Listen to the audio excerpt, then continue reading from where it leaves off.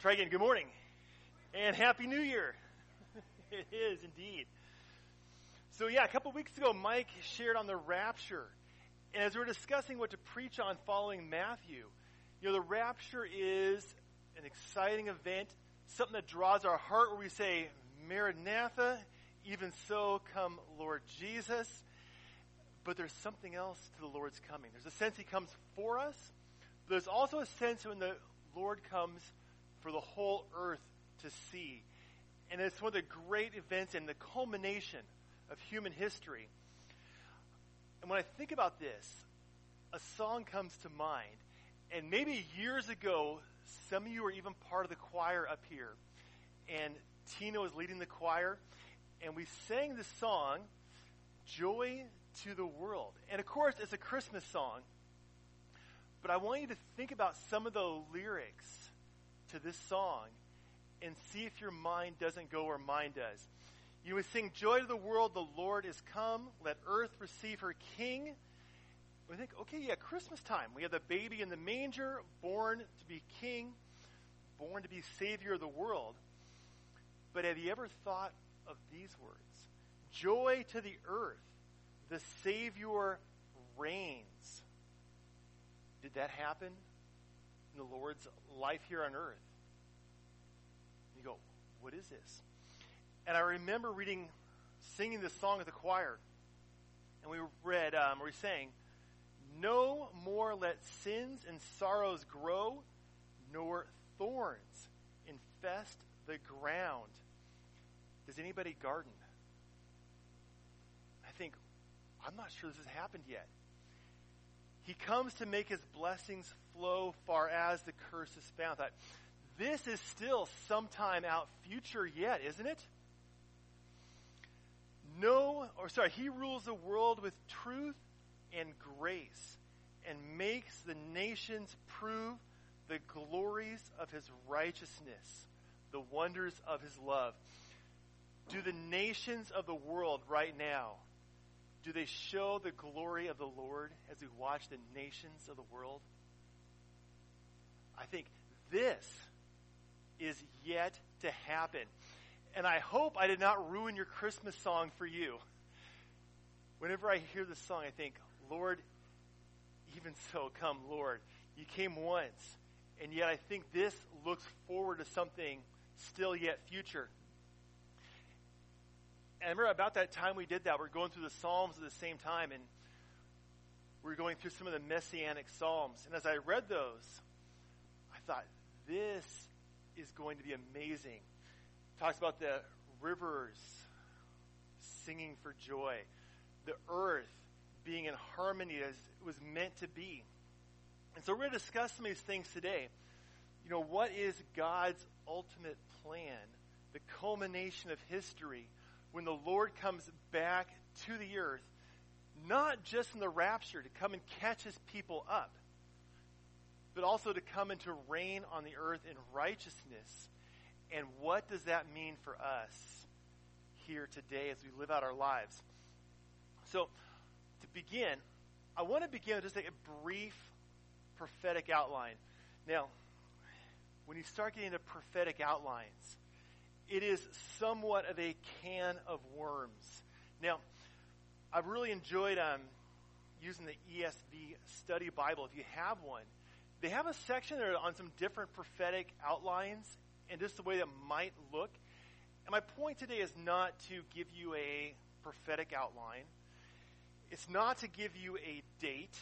I know people are wondering, second coming.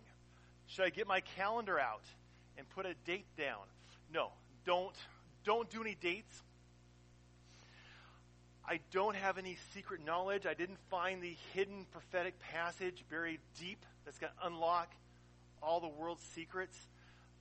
People kind of enjoy these things. I don't have any formula that's going to put everything together and you go, oh, now it all fits together. And to give it a kind of a picture of what I think it's like, sometimes prophecy and end times is kind of like having a box full of puzzle pieces. And you're like, what do I do with this? You kind of see the big picture like you would in the front of a box. and then you pick up a piece. You're like, okay, well, where does this fit? And do I need to adjust my picture a little bit? I'm going to give you some big picture things today. I'm not going to give you where all the pieces go. That could probably be a college course, probably could be a college PhD dissertation. And I'm not going to do that. I can't do that today. But the challenge is really, there's not a book of the Bible called prophecy or the outline of the future. It's just not in there like that. And so there's little pieces here, and you grab a piece there, and you try and put them together in a way that makes sense and have a framework. So I'm just going to give you this. This is a prophetic outline, and this is where my mind tends to go when I think about prophetic things that are going to happen. And I really do believe the fulfillment is going to be the ultimate interpretation. So when it all comes to pass, we're going to look back and say, oh, Lord, now I get it. Now I understand.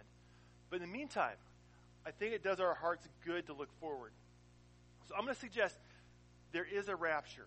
This is 1 Thessalonians 4. Mike hit it a couple weeks ago really thoroughly. After this, a tribulation, a time when God pours out his wrath on the earth for 7 years, after which Christ appears. Then there's going to be a millennium, 1,000 years, Christ reigning on the earth. The earth will be blessed. The nations will be at peace. A king will reign and judge righteously on the earth. Now you would think after this, the people would be so satisfied with peace on earth, it would just continue forever. But no, the nations rise up at the end of the 1,000 years, and there's a final battle.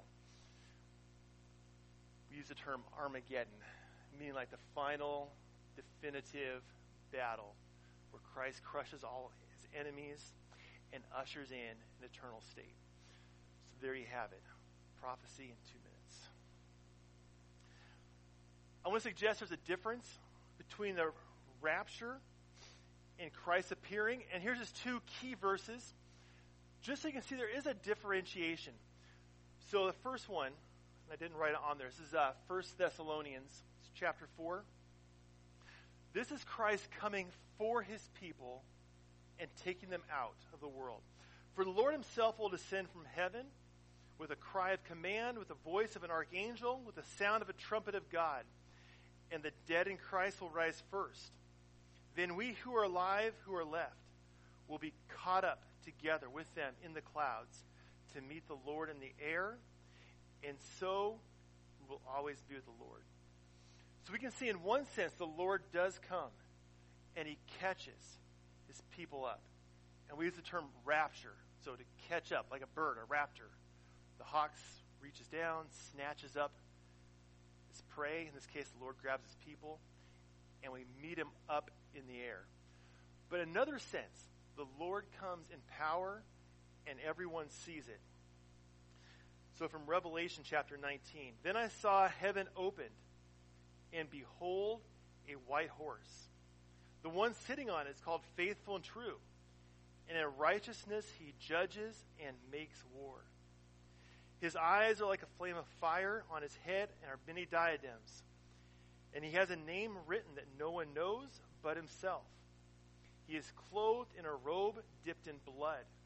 And the name by which he is called is the Word of God. And the armies of heaven, arrayed in fine linen, white and pure, were following him on white horses. So you can see the vision. There's 2 different senses of the Lord's coming.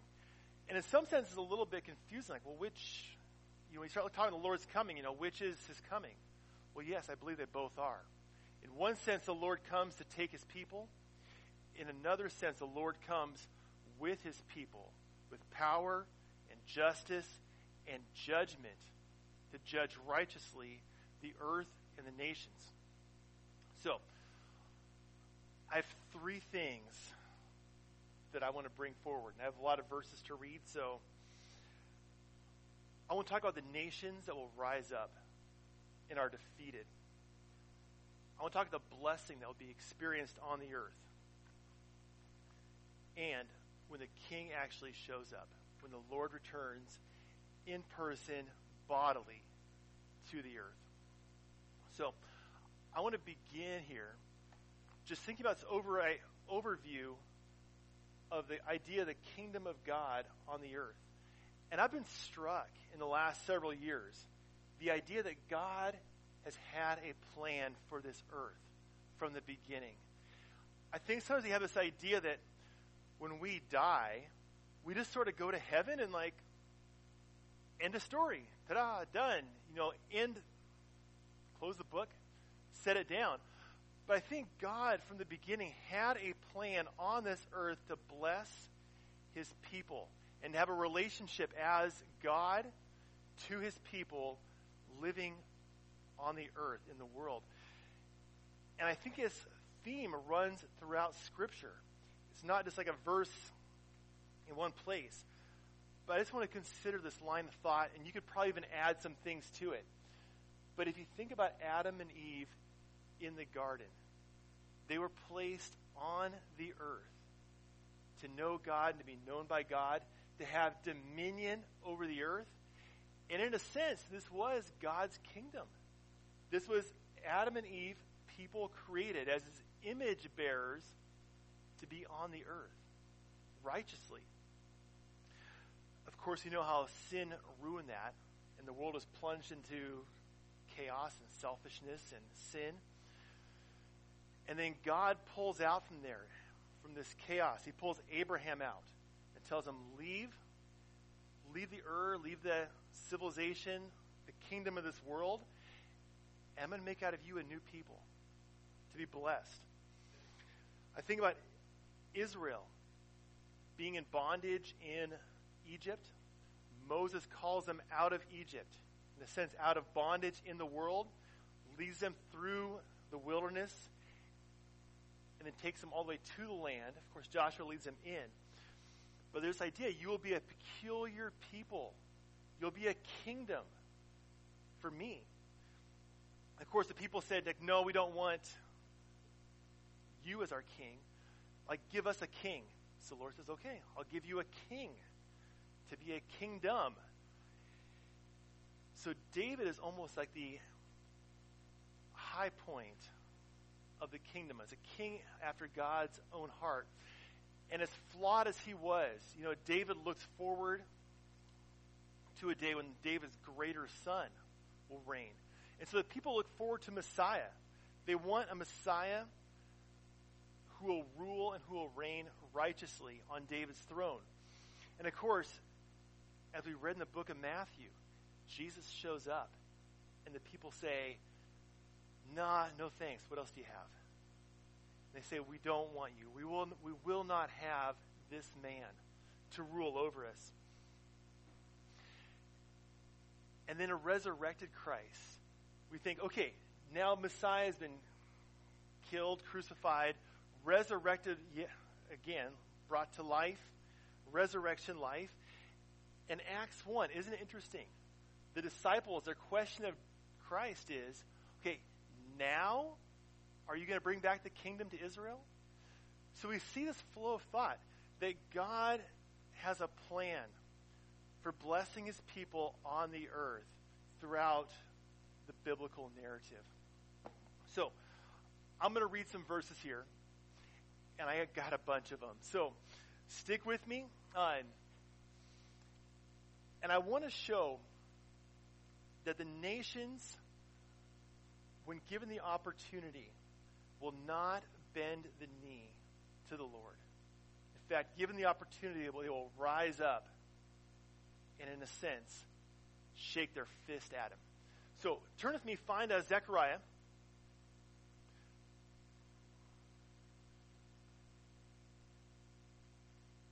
And I'm going to read from Zechariah. So we think when the Lord comes, we're all going to rejoice, right? It's going to be awesome. Listen what happens when the Lord comes. Zechariah 12:10 says, and I will pour out in the house of David and the inhabitants of Jerusalem a spirit of grace and pleas for mercy. So when they look on me, on him whom they have pierced, which was written before the Lord is crucified.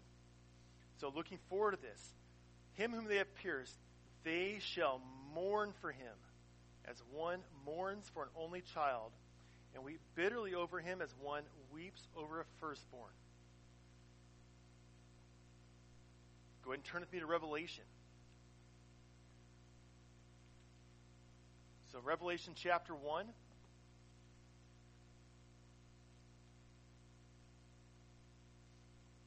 In verse 7. Behold, he is coming with the clouds, like we had read, and every eye will see him, even those who pierced him, as we read in Zechariah. And all tribes of the earth will wail on account of him. Even so, amen. So this idea we're all going to rejoice, it's not biblical. The nations and those who set themselves up against the Lord will cry out and they will wail at his sight because he brings judgment and justice. Next one, back to Zechariah. I've got you jumping around today, so it's kind of like Bible camp when we do the sword drills and turn our pages. Zechariah chapter 14, verse 2. For I will gather all the nations against Jerusalem to battle, and the cities shall be taken, and the houses plundered, the women raped. Half of the city shall go out into exile, but the rest of the people will not be cut off out of the city. Then the Lord will go out and fight against those nations, as when he fights on the day of battle. I'm going to pause right there. I'll come back to this, finish this section. But the Lord brings the nations who are standing against him, brings them to Jerusalem, and says, I will be the one who will fight against these nations. So the nations are not rejoicing in his returning, but in a sense, shaking their fist at the Lord. The next one, let's go to Ezekiel chapter 30. I cheated, I bookmarked my Bible. But you can catch up. The word of the Lord came to me, Son of man, prophesy and say, Thus says the Lord God, wail, alas for the day is near, the day of the Lord is near. It will be a day of clouds, a time of doom for the nations. A sword shall come upon Egypt. Anguish shall be in Cush. When the slain fall in Egypt and her wealth is carried away, her foundations are torn down. Cush and Put and Lud and all Arabia and Libya and the people of the land that is in league shall fall with them by the sword. You can read the rest of the chapter. I think you get the gist. Those who rise up against the Lord will cut them down, and they'll be slain. Isaiah chapter 34.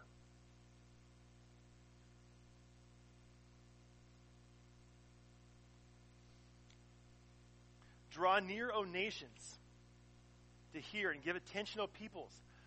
Let the earth hear and all that fills it, the world and all that comes from it.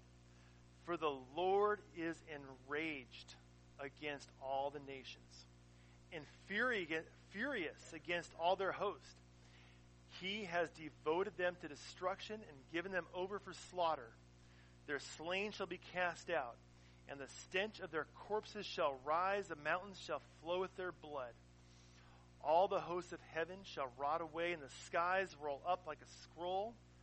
All their hosts shall fall as leaves fall from a vine, like leaves falling from a fig tree. For my sword has drunk its fill in the heavens. Behold, it descends for judgment upon Edom. Upon the people I have devoted to destruction. The Lord has a sword. It is sated with blood, gorged with fat, and the blood of lambs and goats, and the fat of the kidneys of the rams. For the Lord has sacrificed in Boraz a great slaughter in the land of Edom. Wild oxen shall fall with them, and young steers with mighty bulls. Their land shall drink its fill of blood, and their soil shall be gorged with fat. I hope you get the sense that when the Lord comes, it's not as in his first coming when it was in meekness, in a time of healing, a time to present himself as king for the blessing of the people. But when the Lord comes back, those who shake their fist, as it were, at him, the Lord is going to crush them. I find it almost comical, those who say, well, when God shows up, I've got a thing or two I'd like to say to him. I think they've not read this book.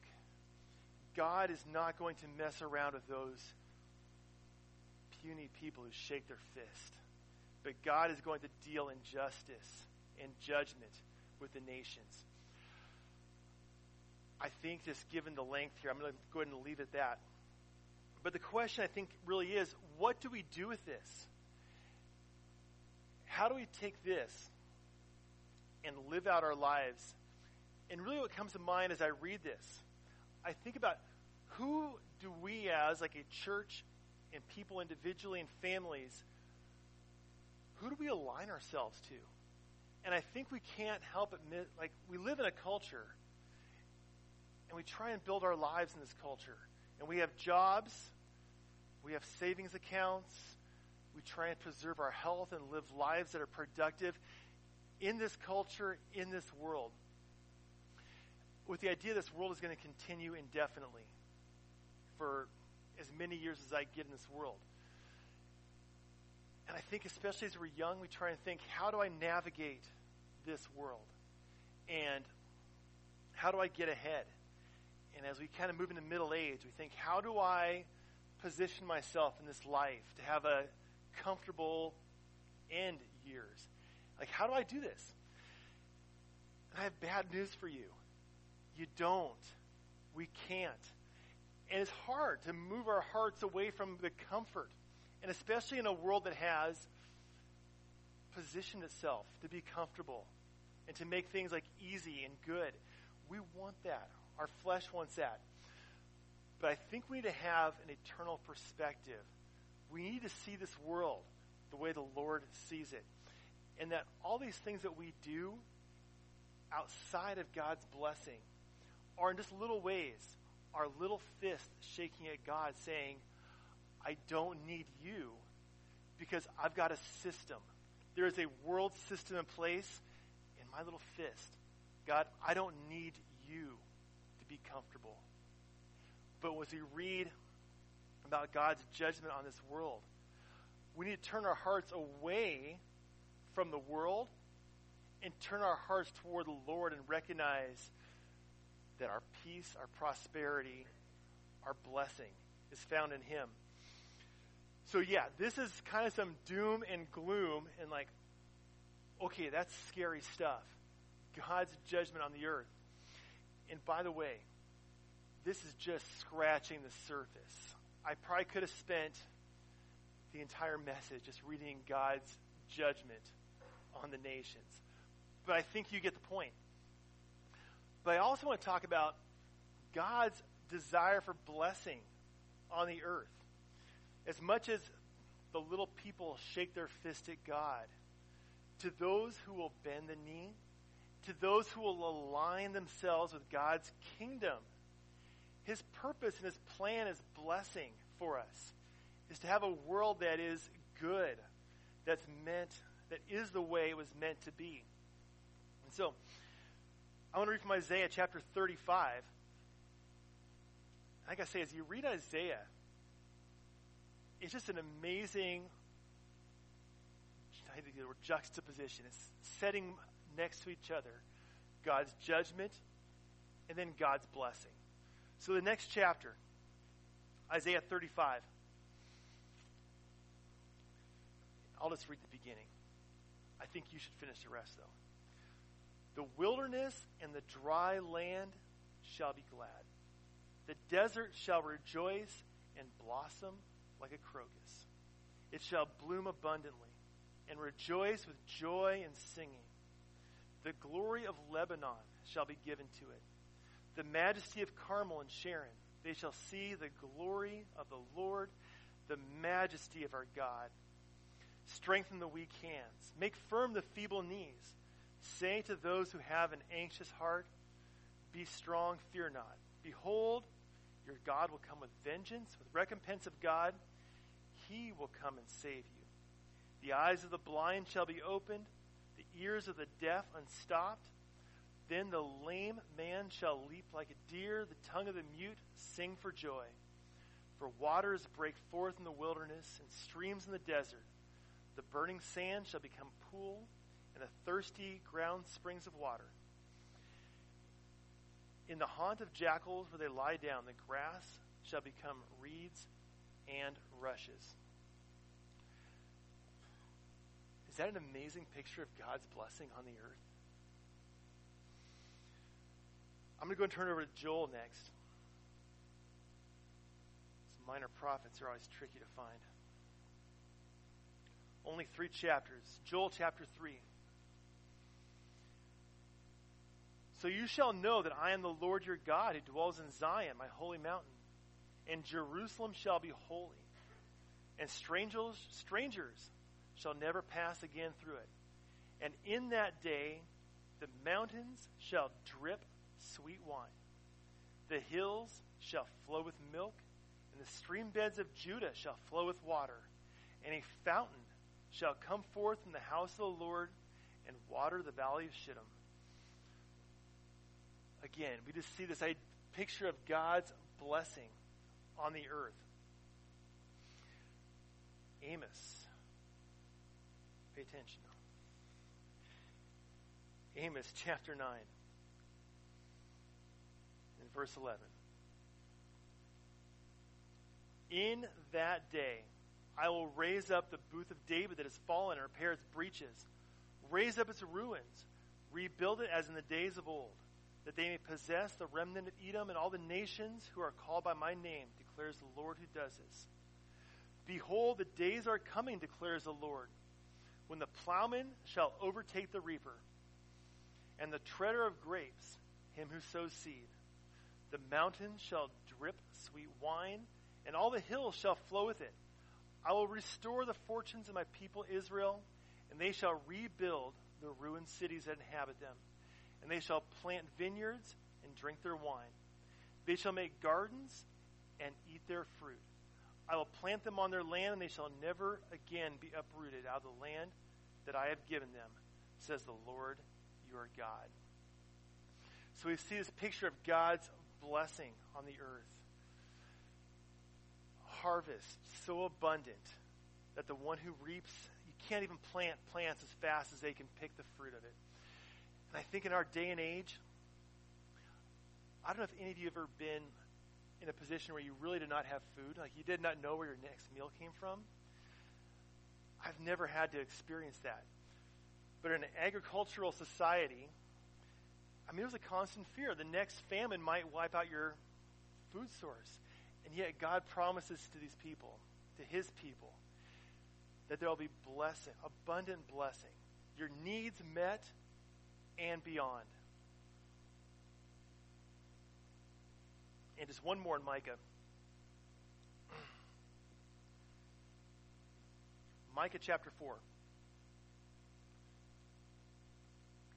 And it shall come to pass in the latter days that the mountain of the house of the Lord shall be established as the highest of the mountains. It shall be lifted up above the hills, and the peoples shall flow to it. Many nations shall come and say, Come, let us go up to the mountain of the Lord, to the house of the God of Jacob, that he may teach us his ways, that we may walk in his paths. For out of Zion shall go forth the law, and the word of the Lord from Jerusalem. He shall judge between my peoples. He shall decide disputes for strong nations far away. They shall beat their swords into plowshares, and their spears into pruning hooks. Nation shall not lift up sword against nation, neither shall they learn war anymore. But they shall sit every man under his vine and under his fig tree, and no one shall make them afraid, for the mouth of the Lord of hosts has spoken. For all the peoples walk each in the name of his God, but we will walk in the name of the Lord our God forever and ever. As you read about this kind of blessing, does it make you think this is what life was meant to be? And as you read the pages of the news and you see what the world is, you realize this is not, as we have the world today, this is not God's plan for the earth. Excuse me if I start getting a little bit hoarse here. But God has a plan from the beginning, from Eden. He had a plan for God to be blessed on the earth in a productive world that's meant to function a certain way. And because of sin and selfishness and people's desire to take and to harm others and to shake our little fist at God, our earth is in a place it's not meant to be. But when the Lord appears, it will be. It'll be what God meant it to be. And as you read through the prophetic passages, and again, there's many. I had to pick just a few. You can see that what God intends has not yet come to pass. As I look around the world, this is not the way we see it. Swords and weapons are still being used. They're not made into implements of productivity. So my final thought is that there will come a day when the King comes back to the earth. And I love this passage in Zechariah. And when I read this, I just think how awesome it is that the very Jesus who walked on the earth, his feet will once again stand on this earth. Zechariah says, on that day, the same day of God's judgment, the day of his blessing, his feet shall stand on the Mount of Olives that lies before Jerusalem on the east. And on the Mount of Olives shall be split in two from east to west by a wide valley. So one half of the mount shall move northward, the other half southward, and you shall flee to the valley of my mountains. And for the valley of the mountain shall reach to Azel, and you shall flee as you fled from the earthquake in the days of Uzziah, king of Judah. And the Lord my God will come, and all the holy ones with him. Is that just remarkable to think? The very Jesus who walked this earth, his feet will set back down on this earth again. So God has a plan. And like I said, it has to do with this world and this earth that we're living in. And yet it doesn't look like it does now.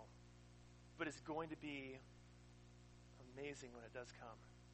Beyond what we can experience now. In the book of Acts, as Jesus ascends. So Acts chapter 1.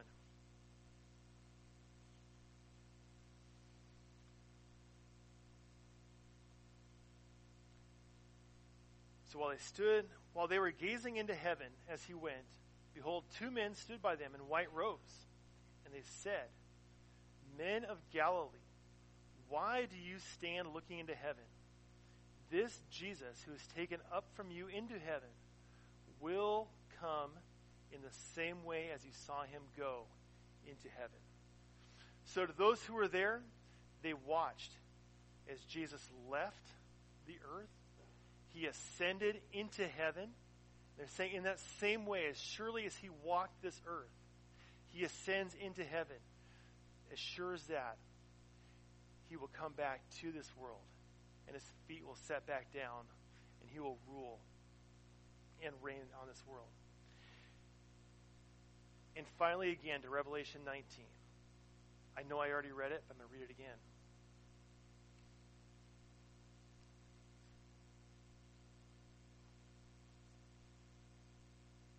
So the rider on the white horse, verse 11. Then I saw heaven opened. And what that means, I don't know. I don't exactly know, but I imagine the skies parting, And I suppose there's a realm up in the skies that we don't see. But the heavens will open up. And behold, look, a white horse. The one sitting on it is called Faithful and True. In righteousness, he judges and he makes war. We read about that. His eyes are like a flame of fire, and on his head are many diadems, crowns, and he has a name written that no one knows but himself. He is clothed in a robe that is dripped in blood. And the name by which he is called is the Word of God. And the armies of heaven, arrayed in fine linen, white and pure, were following with him on white horses. And I think that may be us. We are caught up with him, and I believe we come and we follow with him as he comes back to this world. And from his mouth comes a sharp sword which to strike down the nations, and he will rule them with a rod of iron. He will tread the winepress of the fury of the wrath of God the Almighty. On his robe and on his thigh he has a name written, King of Kings and Lord of Lords. So, indeed, as we finish up Matthew, we have this vision of the kingdom of heaven. It was the theme in Matthew. The kingdom of heaven is like the kingdom of heaven. And I think when the Lord was here, the kingdom of heaven was not like what it will be when Jesus comes the second time. He's going to come in glory. He's going to come in power. And we're going to come with him. And I just want to bring a few points. In response, how should we live? So I want to say this. First off, invest your life in the coming kingdom. The nations of this world, the world system, and as much as people invest in it, and I do too. I bought a house, and I drive cars, and I have health insurance. These things we invest in themselves are not bad things. But invest your life, your energies, into the coming kingdom. A kingdom is coming that will not end. All these things, they're going to be crushed. But God's kingdom, the kingdom of heaven, will endure forever. Invest in this. Peter asked a question. He says, seeing that all these things, talking about the world, is going to be dissolved. He asked the question then, what manner of life ought we to live? And knowing the Lord's coming back, ask the question, what kind of life should we live, seeing the Lord is coming back to judge and to make an account? I want to say, too, don't be discouraged. You look around, and it seems at times like the world is just unraveling. Things that 20 years ago we would have thought unthinkable, and yet it's the reality we live with. But don't be discouraged. God has a vision and a plan from Eden to the New Jerusalem, and he's going to see that accomplished. And as we read the prophets, and they describe God's blessing on the earth, we haven't seen this yet, which means it's going to happen. God is going to pour out his blessing on this earth, and we can be a part of that kingdom. So don't be discouraged. Take heart. God has a plan, and he is going to see it through. And finally, I want to say, be faithful to the end.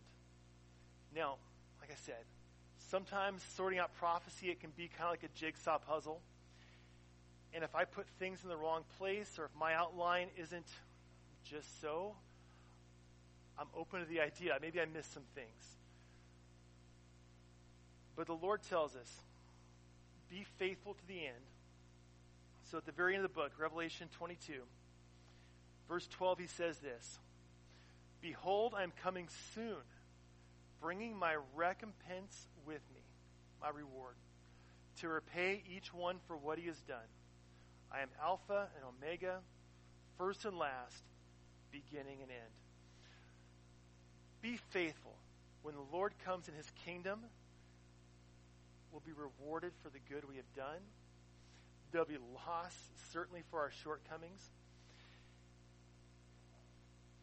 And if you find this thought frightening, and you wonder, how can I avoid the coming judgment? Well, it's simple.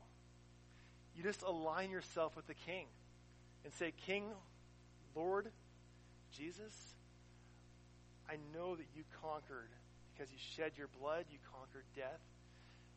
You can put your trust, your faith in him. You can own him as Lord, as Savior, and you can be a part of his kingdom. So I'm just going to pray. We're going to sing some songs together. And I just pray this year, 2023, who'd have thought, that we would have eyes and hearts that would look forward to God's kingdom in this world. And that would just govern the way we live our lives as a church, individually, as families. Even so, come Lord Jesus. So Lord, we're just thankful. At times we see the world appears to be falling apart, and yet we know that you will judge the nations. You have a good plan for how the earth ought to be, how you intended it. Just pray you give us hearts that have a desire to be faithful unto the end. And we just long, Lord, for that day when we see your blessing in this world. And so we just thank you that you indeed conquered the world, Lord.